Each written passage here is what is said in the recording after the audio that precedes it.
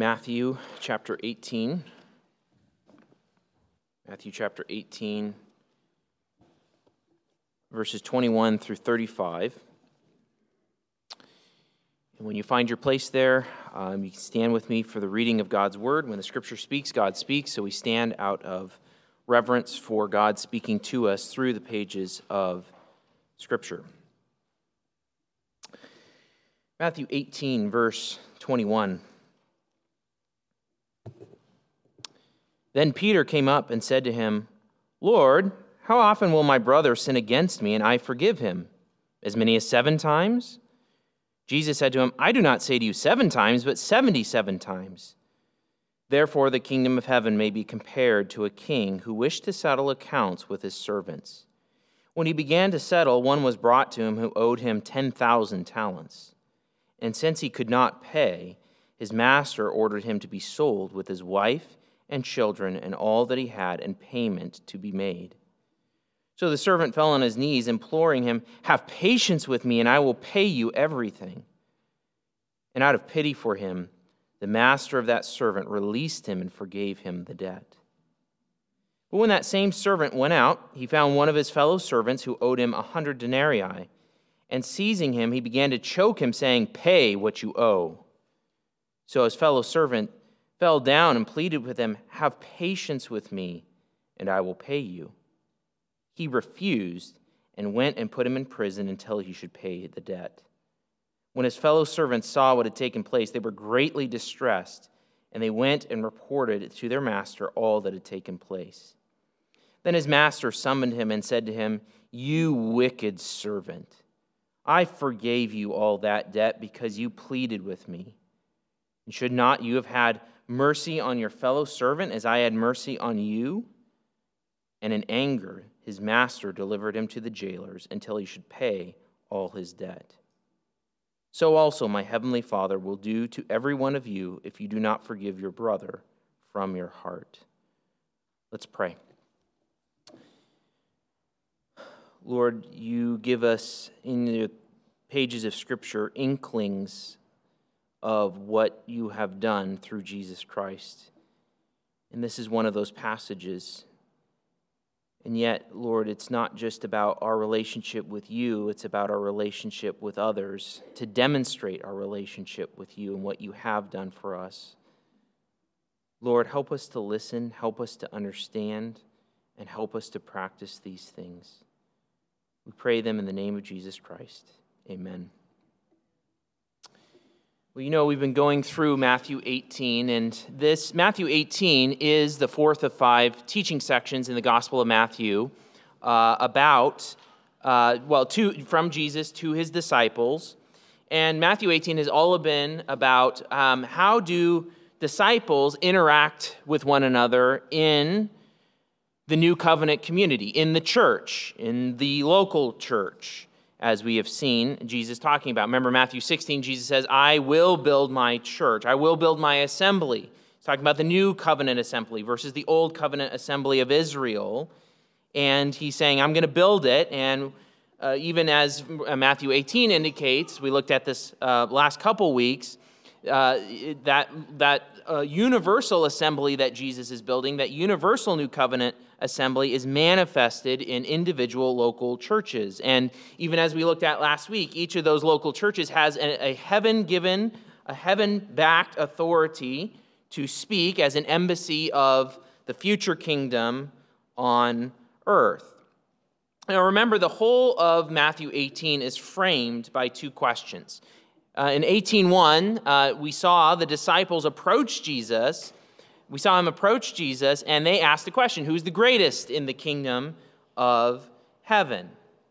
And then from the answer of that question right on through verse 20, Jesus keeps talking, and he emphasizes different aspects. The value of individual disciples, even if they're straying, God's seeking them. How a disciple ought not to despise a fellow disciple, how they ought to go after them just like their heavenly Father would, and seeking them through the process of church discipline, as we talked about last couple weeks. But now we get a new question in verse 21. We get a new question. And really, this is just another dynamic, another aspect of how fellow disciples are going to handle one another, live with one another, interact with one another in the church. And the question that Peter raises is essentially this: how do we handle sinning against one another in the church? You see, we are all sinners here in this body of believers. Even though we are redeemed sinners by the blood of Jesus Christ, we are still sinners. We still sin, and we still sin not only against God, but against one another. It is a reality. It is unfortunate, but it is true. It's realistic. So even the question that Peter raises here is a realistic one, and we need to know, how do we, as we sin against one another, unfortunately, it is true, how do we handle that? How do we deal with that? And so this text this morning answers that question, and the big idea for this text this morning is this: forgive a fellow disciple from a heart gripped by the Father's incalculable forgiveness of you. Forgive a fellow disciple from a heart gripped by the Father's incalculable forgiveness of you. Let's look at verse 21, and really this text splits into two parts.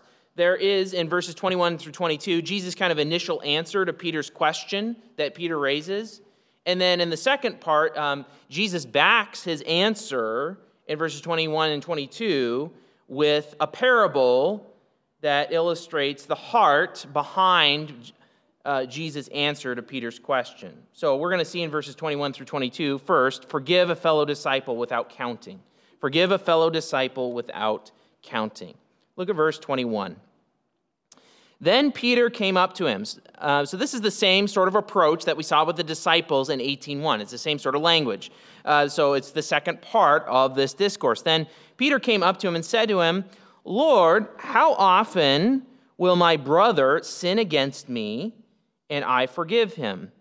Now, to understand Peter's question a little bit, we have to understand how it's connected with what came before. You see, if you compare what Peter is asking here to verse 15, it is very similar. Look at verse 15 again.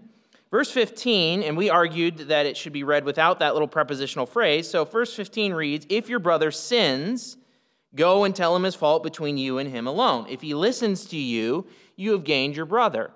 And so Peter, remember that I argued that in 18:15, Jesus is envisioning just general sin, not necessarily interpersonal sin, but it could be. But sin in general, what are you supposed to do? We talked about this. You're supposed to go after the straying disciple. You lay out the case before them. They're supposed to be convicted. They're supposed to listen. They're supposed to repent. And that's the idea of if he listens to you, you've gained your brother. But notice the similarity with what Peter is asking here in 18:21. If my brother sins against me. So now this is a subset of the case that was talked about in 18:15. There it was, if your brother sins, here's what you do.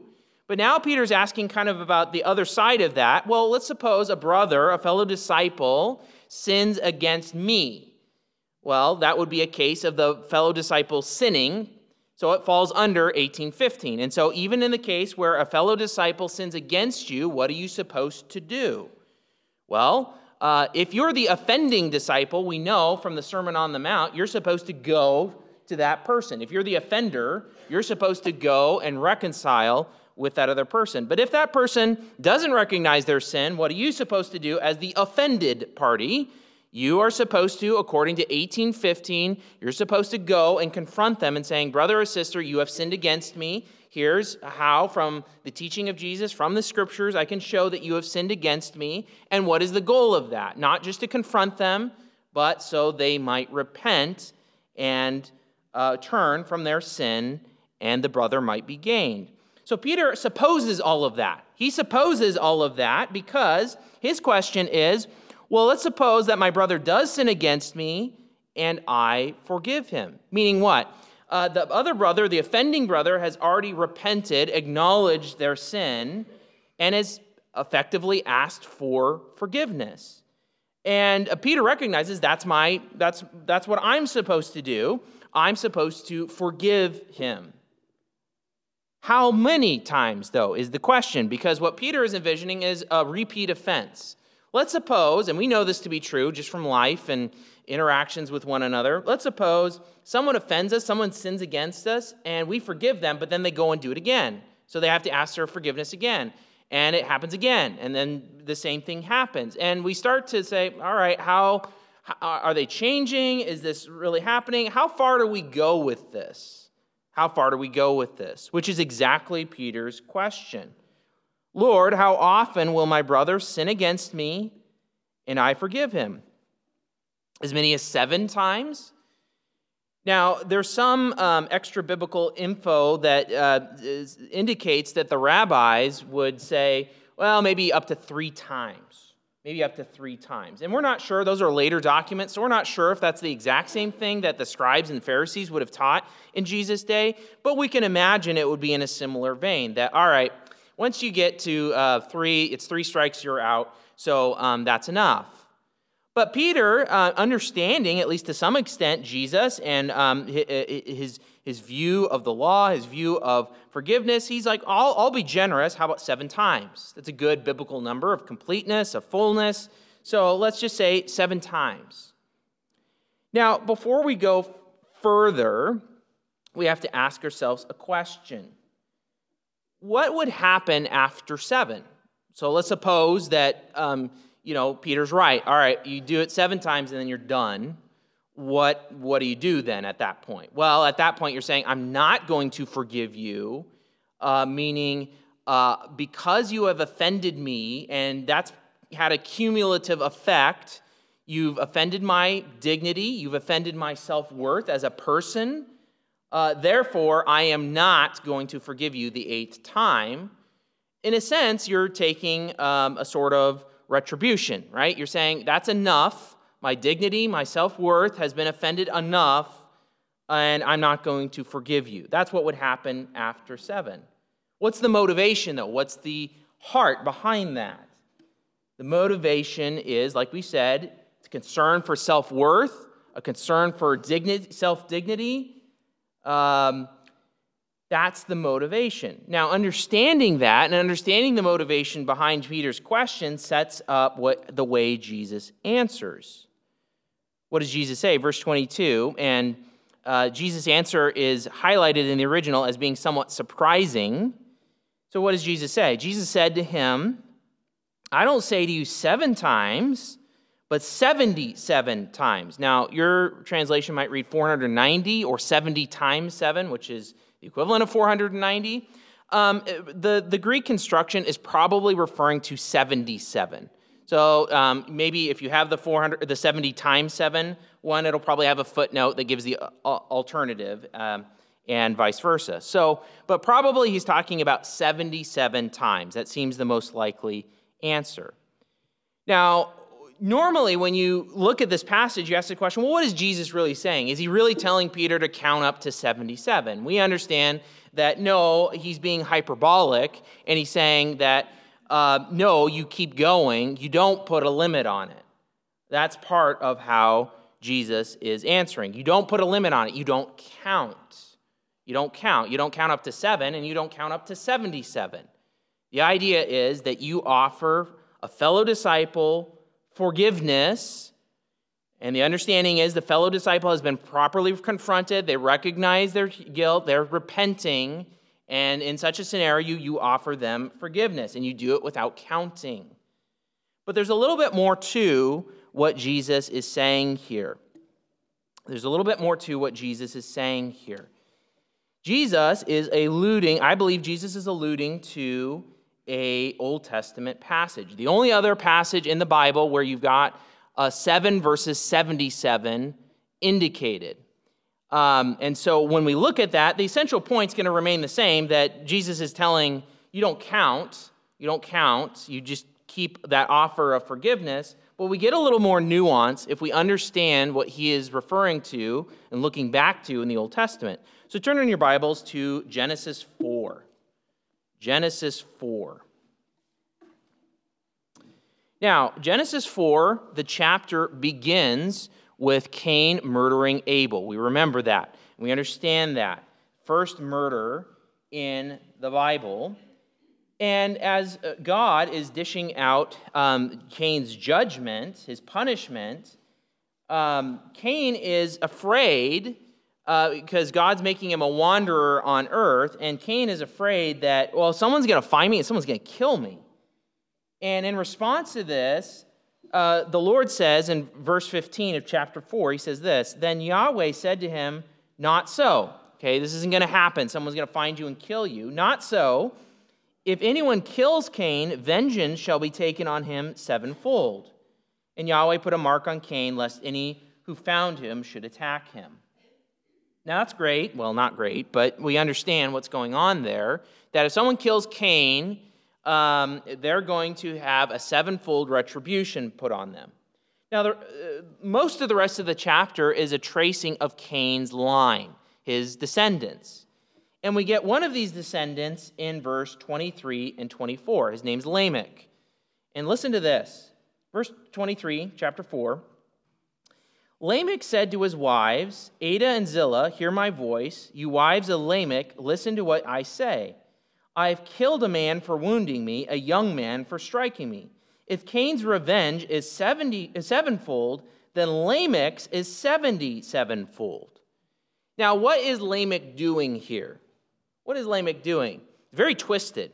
What he's saying is, I killed someone like Cain killed someone, but what Lamech is doing, rather than looking at Cain's situation as a punishment, he's boasting in the reality that if someone kills him now, if someone were to kill Cain, he's going to get sevenfold retribution. But Lamech is boasting and saying, well, if someone kills me, they're going to get 77-fold retribution.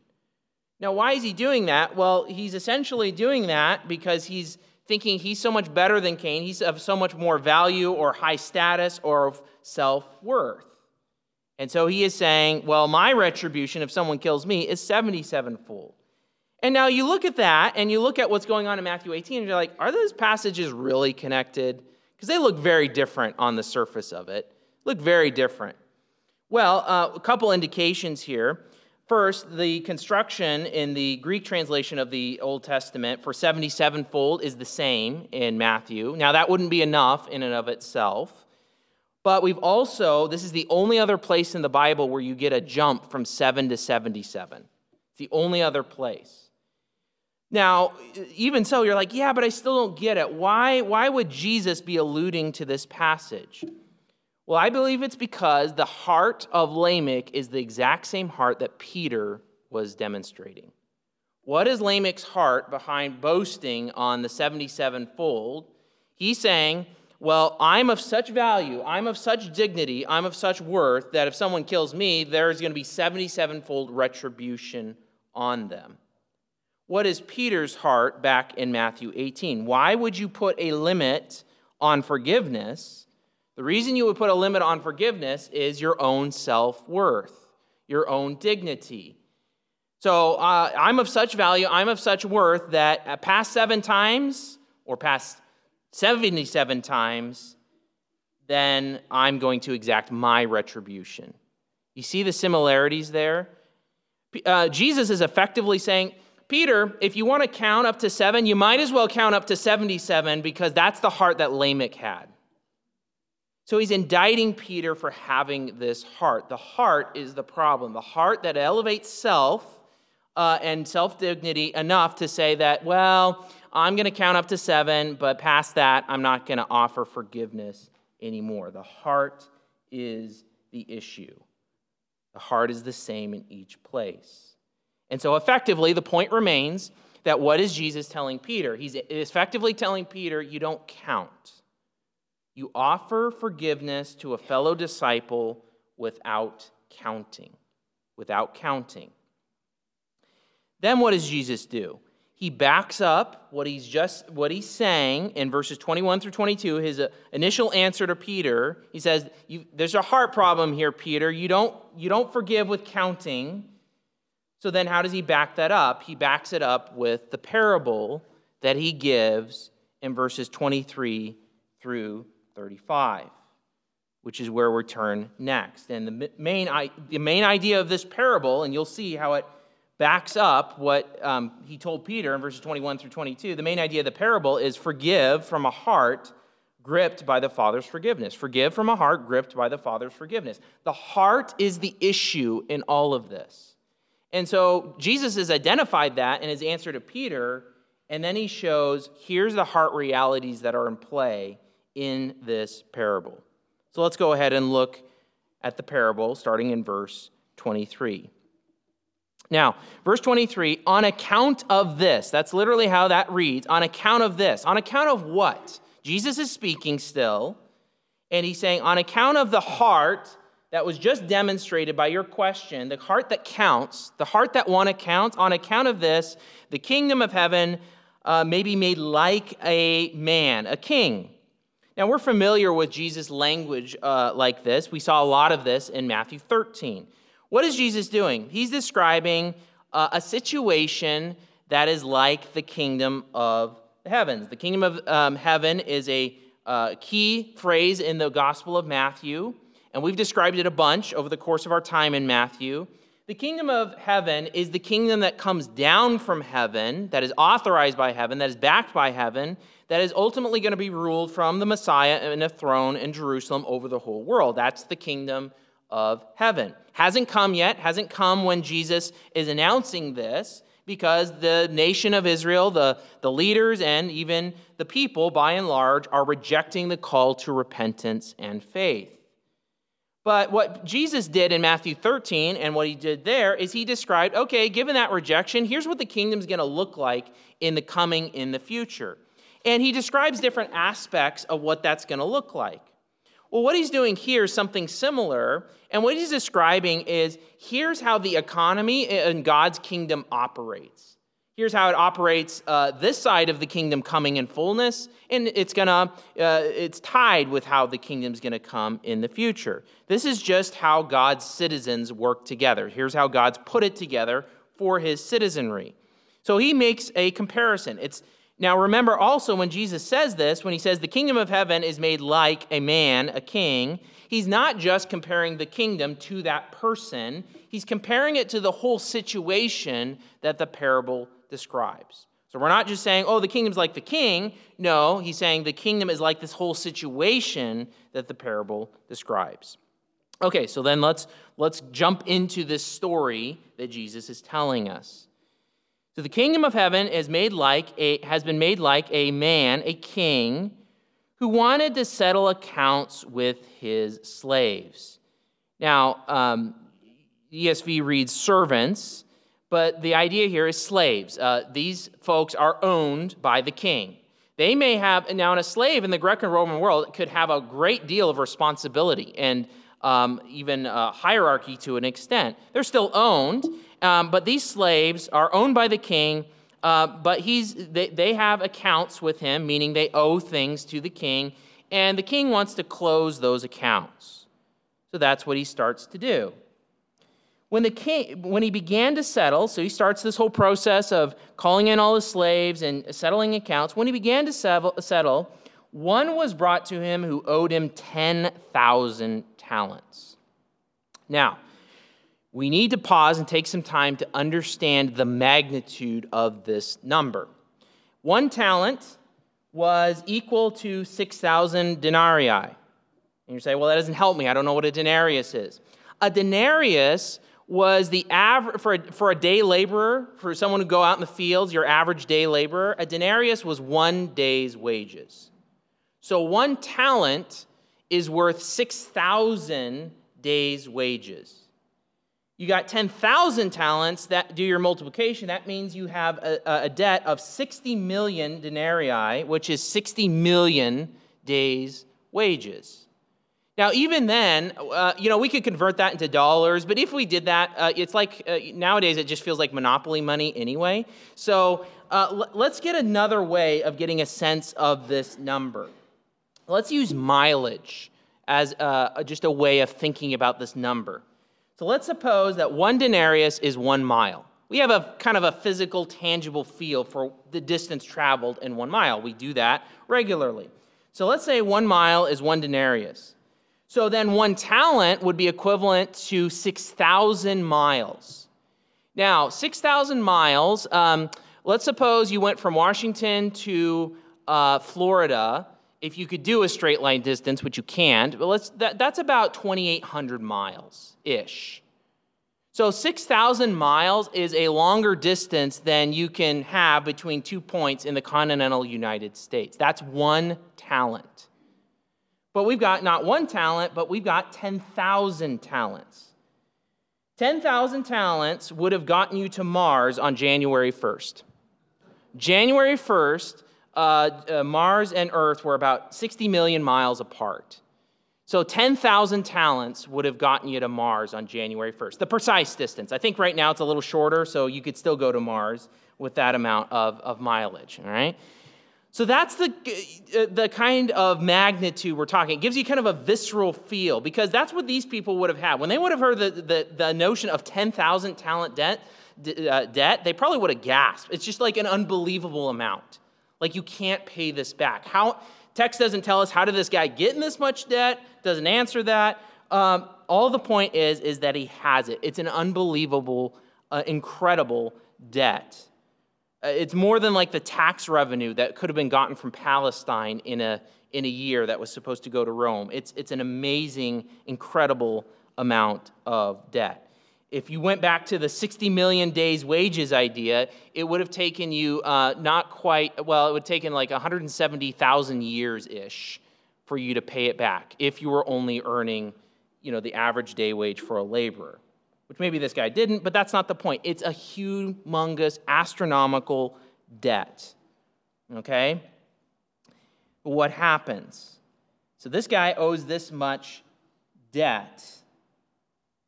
Verse 25, and since he could not pay, now that's kind of funny because it's like, obviously the guy can't pay.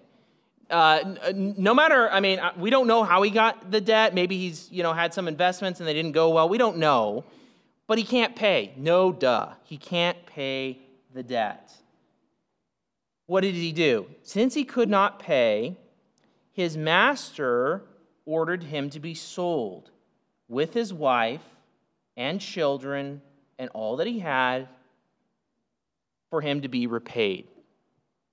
Now, he's a slave. He is owned by his master and his family, at least in this scenario. So the king has the right to sell him. But even if he sells him and his family and whatever the slave owns, he's not going to come anywhere near to recouping the cost.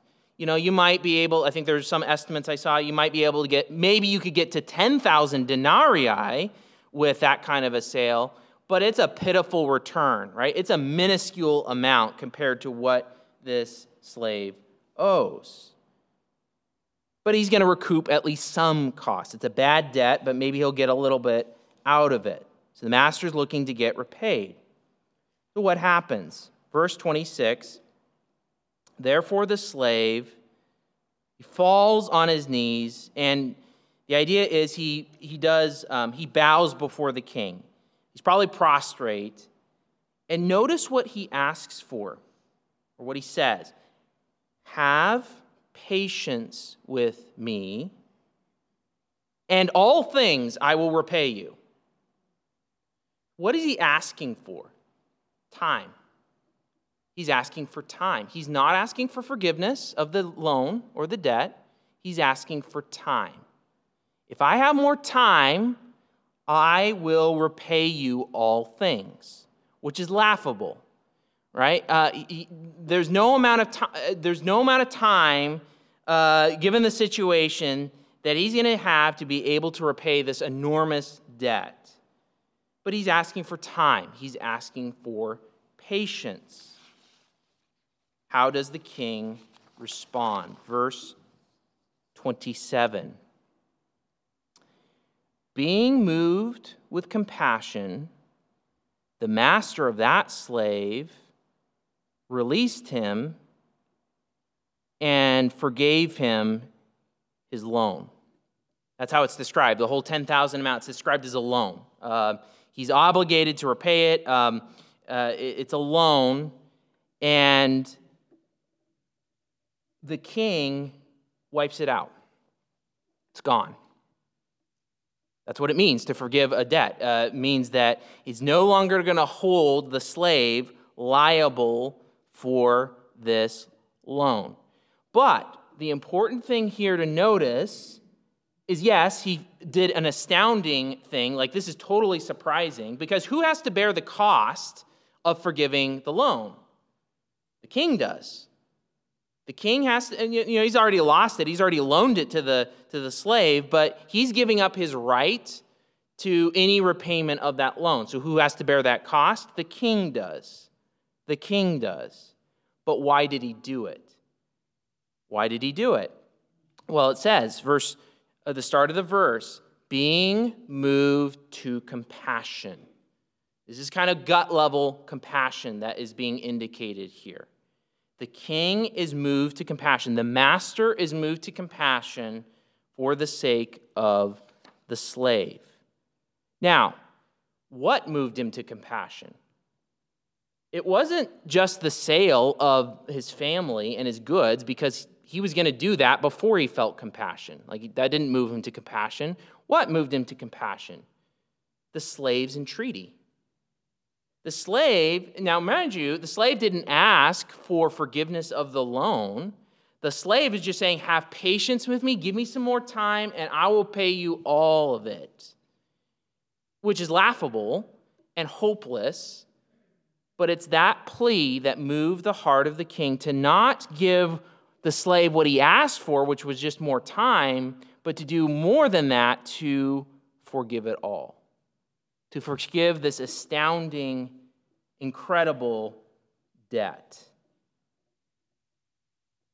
And then that scene ends. It just ends with the master forgiving the debt. What happens next? Verse 28. Verse 28. But that slave going out found one of his fellow slaves. So the idea is, if you picture in your mind, you're in the audience chamber of the king. That seems to be kind of where you would meet the king and talk about finances. And then he's just been forgiven all this debt, and he walks out of the audience chamber. And it seems like the text is indicating this happens pretty close, like maybe within the same hour, right? We don't know for sure. Jesus doesn't specify, but it seems like the way Jesus is framing it, that this happens right away. That slave that had just been forgiven goes out, and he finds one of his fellow slaves. So the idea of him being a fellow slave means that both the guy that just got forgiven, the humongous debt, and this new guy, they are both owned by the king. They are both responsible to the king. They are fellow slaves. What is it about this fellow slave? Well, this fellow slave owes him 100 denarii. So let's get a sense of this size of number. A denarius is the average day wage for a laborer. So 100 denarii, that's 100 days' wages, which that's a little more than 3 months, which is not inconsequential. It's not an inconsequential amount of money. Go back to our mileage analogy. 1 denarius is 1 mile. That would take you from here to Boardman, right about. So you go from here to Boardman, that's the amount of mileage, which you travel 100 miles, especially if you're traveling with kids. You realize that's not an inconsequential amount of distance, right? 100 miles. It's not inconsequential.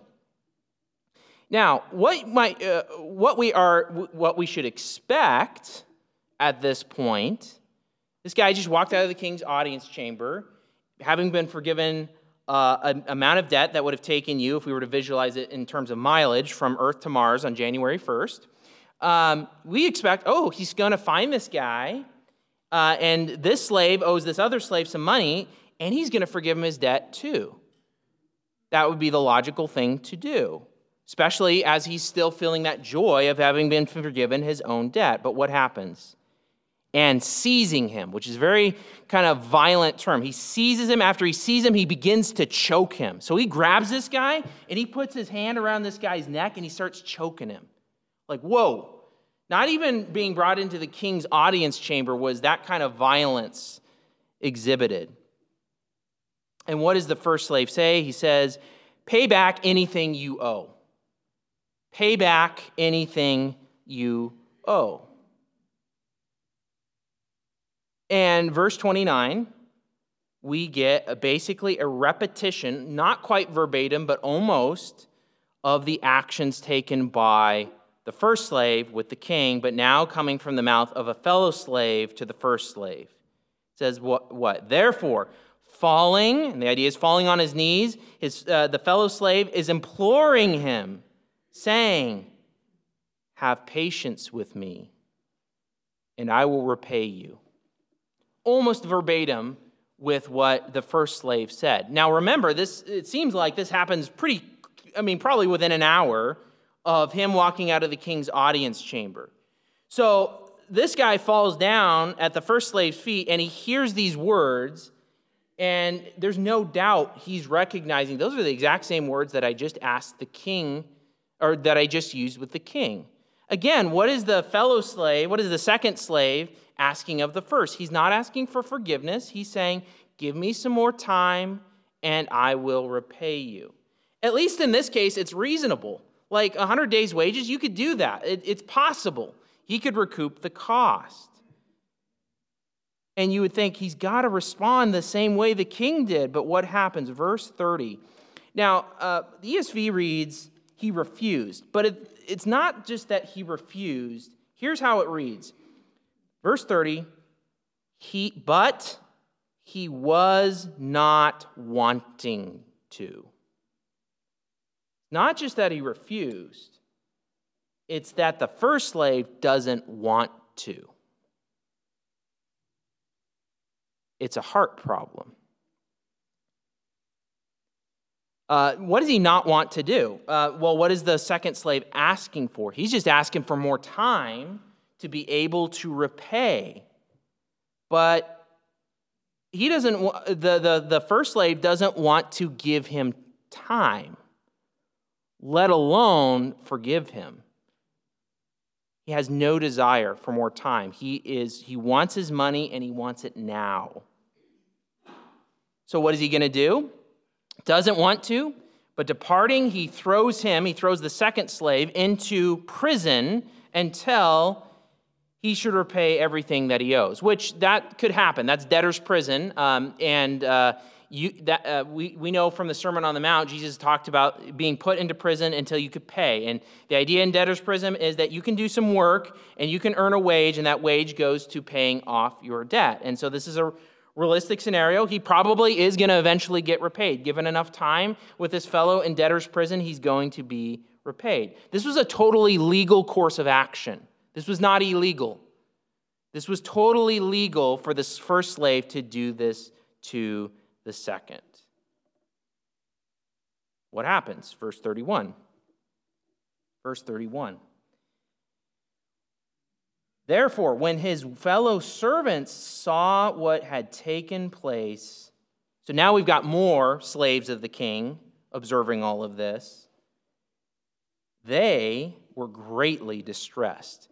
It's not just that they're grieved or sad, it's that they're disturbed. They're disturbed by what they have seen. And they went, and they remember, everything is totally legal, above board in that sense.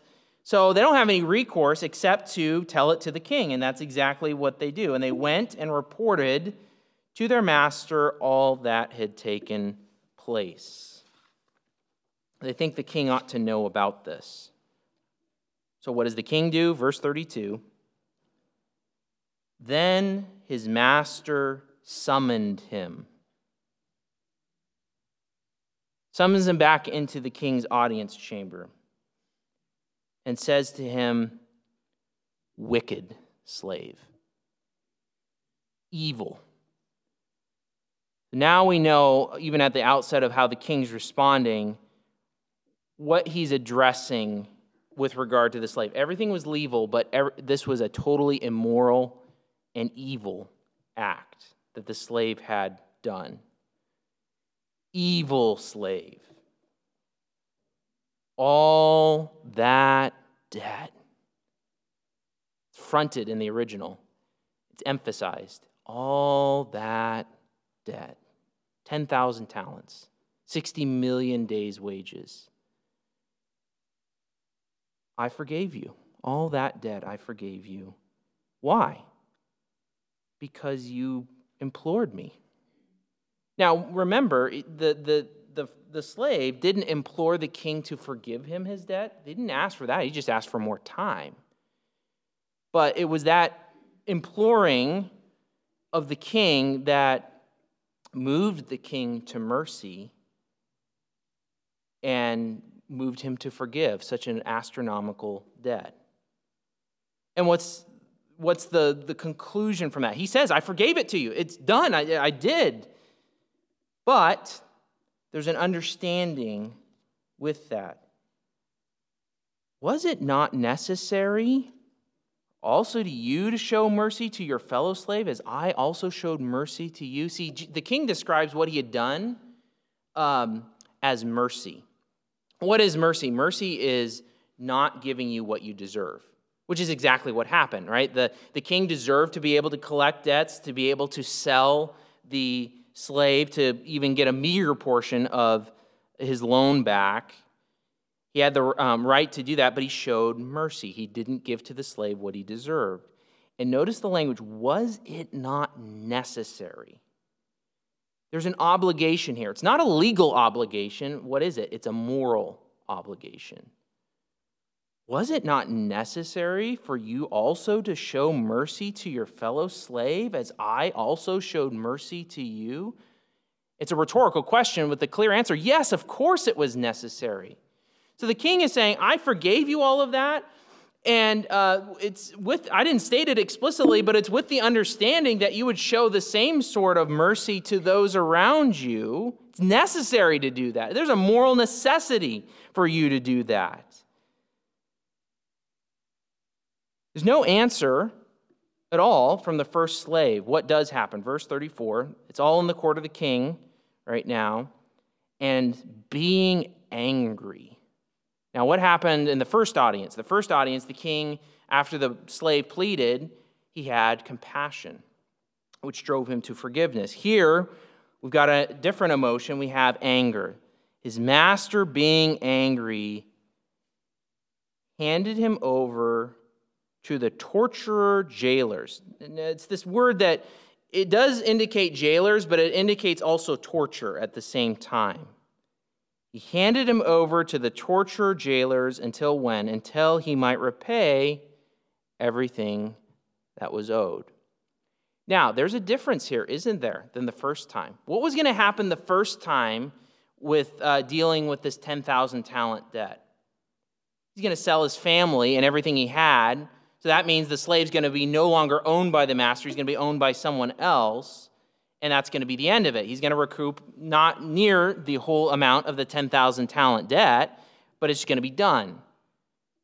Here, it's worse.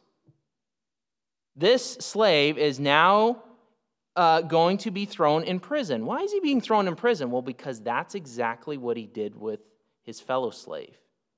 He put his fellow slave in prison until he should be repaid. And now the king's like, you like that, huh? Well, let's do the same thing to you.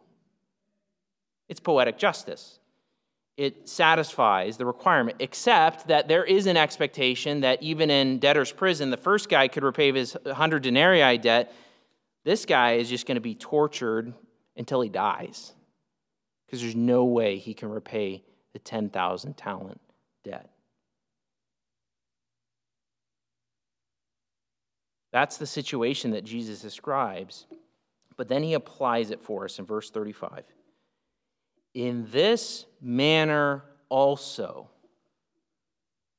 my heavenly Father will do to you if you do not forgive each his brother from your heart.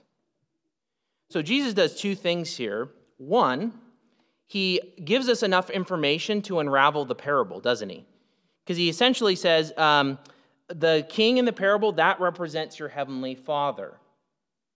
And then from that correspondence, we can unravel the rest of it. The fellow slaves are disciples. The disciples of Jesus get to call God Father. So we understand that. We also understand things like debt is being equated with sin. Right? You have a debt that indicates sin. and many other correspondences that we could draw. But what's his point? What's his point with the correspondence? Jesus doesn't just say, so also my heavenly Father will do to you if you do not forgive each his brother, period. Right? Jesus isn't interested so much in the action. He is, but it's more than that. So also my heavenly Father will do to you if you do not forgive each his brother from your hearts. And that has been the issue all along. If you trace back through the parable, the king forgave the first slave because of compassion. The slave didn't forgive his fellow slave. Why? Because he didn't want to. And all of that traces back up to the initial question by Peter. Why would you ask about a limit on forgiveness? If you only ask about a limit on forgiveness if you're interested in the mere action of forgiveness rather than the heart of forgiveness. But Jesus is illustrating for this parable, that's the wrong question. That's the wrong question. You shouldn't even be asking that question, because if you understand what the Father has done in forgiving your sin, there'd be no question of a limit. That's his point. What is sin? Well, better yet, let's talk in the terms of debt. What do we owe God? We're his creation. We owe him our allegiance. We owe him our obedience. But more than that, God wants a relationship with us, his creatures. And what's the greatest commandment? To love the Lord your God with all of your heart, soul, mind, and strength. So what is sin? Sin is the opposite of that. Sin is failing in any way to love the Lord your God with all of your heart, soul, mind, and strength. And God is infinitely worthy of that love, that worship, that delight in him. And so when we do not give it, we have just incurred not a 10,000 talent debt, but an infinite debt, an unpayable debt for one sin. And then you think about, and Scripture makes it very clear, God records and knows each, whether it's thought, word, or deed, he knows each sin we commit against him. And what is that? It's just accruing more debt. Each time an unpayable debt. More than, if we were to conceive of it in terms of distance, more than the distance from Earth to Mars, or Earth to Pluto, or Earth to the Andromeda Galaxy. It just keeps accumulating. You can't repay it. You may think you can come before God and say, just give me more time, I'll fix it. I'll make it better. I'll do right from here on out. And even if you were to do right from there on out for the rest of the days of your life, if that were even possible, it could not repay that debt. It is unpayable because you are a finite creature, unable to repair an infinite damage to the dignity, to the worth. Because sin is not just doing naughty things. It's a slap into the face of the infinitely holy God of the universe. It's unpayable. And yet, what we see from the parable, God had compassion. God has compassion for people who cannot pay, who cannot repay that infinite debt. Now, remember in the parable, who has to bear the cost of repaying that debt when the king forgives the 10,000 talents? The king does. And that is exactly what happened at the cross. You see, it's clear from Matthew, Matthew 1:21, you should call his name Jesus because he will save his people from their sins, from their debts. How is he going to do that? Only by bearing the cost himself, which is exactly what Jesus did.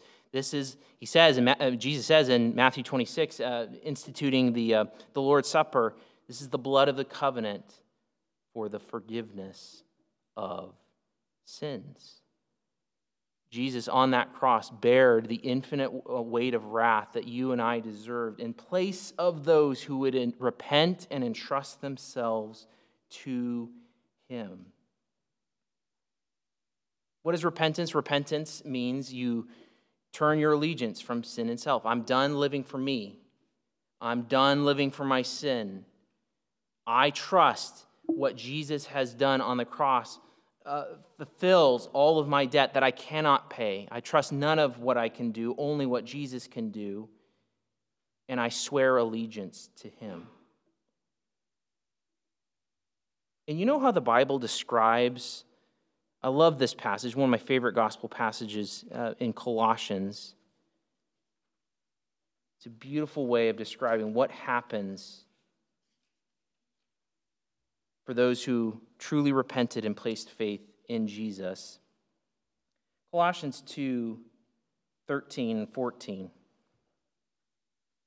And you who were dead in your trespasses and the uncircumcision of your flesh, God made alive together with him, having forgiven us all our trespasses by canceling the record of debt that stood against us with its legal demands. This he set aside, nailing the debt to the cross with Jesus Christ. Someone has to pay, and God did, for those who trust in Jesus Christ.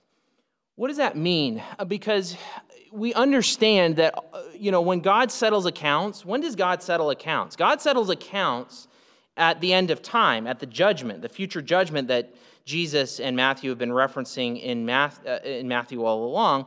God settles accounts at the judgments. And so it's like, well, how do we know that's where God's going to forgive us? That's where God's going to justify us, and that's true. So what happens now when we repent and place our faith in Christ? What God is doing through his word is he's announcing to us ahead of time, when you come to that day of judgment, that debt is going to be forgiven, and you are going to be counted with the bank account righteousness of Jesus Christ. He's announcing to us now ahead of time, that's what the verdict's going to be at the judgment. That is what forgiveness from God looks like.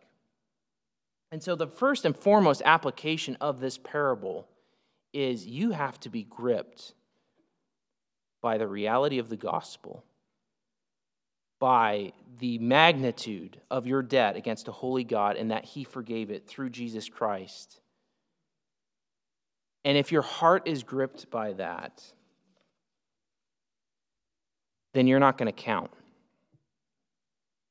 Even as much as it hurts.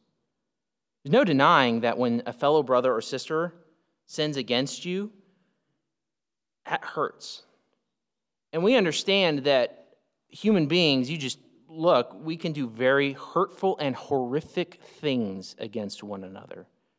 History is littered with that. We understand that. And yet, no matter how horrifically you have been sinned against, it cannot come close to the horror of your sin against a holy God that God himself forgave at great cost to himself through the cross of Jesus Christ. And so if you are gripped with the gospel, your heart is changed by that, doesn't mean it's going to be easy, but you will be able to forgive. What is forgiveness? Forgiveness is misunderstood a lot of ways in our culture. We've talked a little bit about this. We can see it here, though. This parable is great for illustrating what forgiveness is. When you sin against another, whether it's God or another person, you incur a relational debt. You incur a relational debt. What is then forgiveness? Forgiveness is a transaction. It's a transaction where the offended party grants the offender release from the relational debt that the offender has incurred. So forgiveness is for the offender. That's the one who benefits. Forgiveness is for the offender. What are the commitments of forgiveness? When we talk about, especially when we're talking about in relation with one another, we're saying this when we say, I forgive you. I'm not going to dwell on the offense. It doesn't mean it's not going to come up. It will come up. But I'm not going to dwell on the offense. I'm not going to bring it up to use against you, to use it as ammo. I'm not going to talk with others about the offense, and I'm committed to pursuing appropriate relational reconciliation. See, forgiveness isn't fundamentally an emotion. It's a commitment. Emotion should be present, especially if we're gripped by the reality of the gospel. Forgiveness isn't automatic. You're like, wait a minute, I thought Jesus said you don't put a limit on forgiveness. Well, understand the context here. Remember what I said about 1815? 1815, you go and show your brother his fault so that he understands and he listens and he repents. The idea is you grant forgiveness to someone who asks for it, who acknowledges their debt. Even in the parable, both the first slave and the second slave both acknowledge their indebtedness. So but the key is, the heart of forgiveness is all about the offer is always there.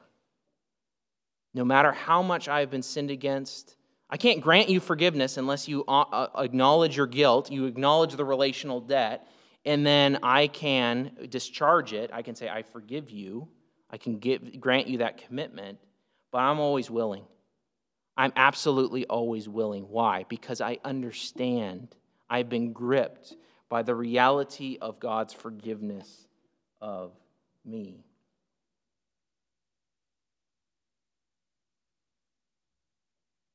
So when someone sins against you, how do you handle that? Well, first, you're going to, especially for hard, difficult offenses, you're going to have to go to God and say, God, this is difficult, this hurts, and yet I see the gospel, I see what you have done for me, and I, by your grace and by your strength, am willing to forgive that other party.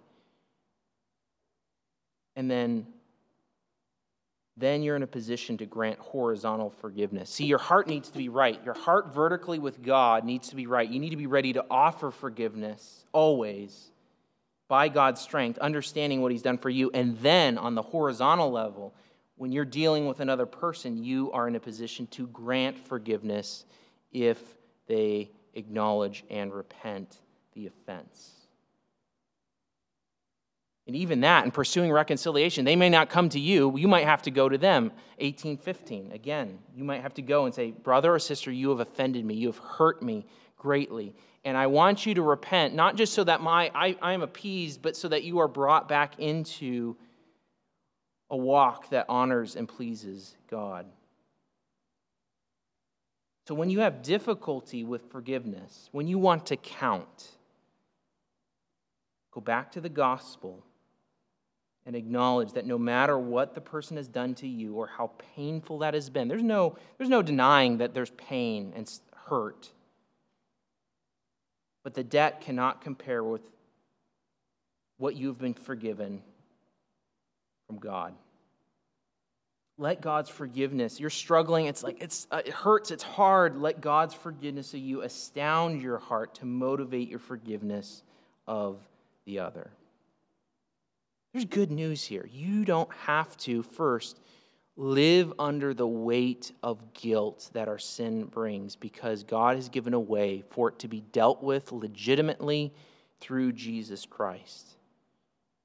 And second, you don't have to hold on to that debt that you have with other people, because the reality of the gospel allows you, empowers you, gives you the motivation to release the debt between you and another.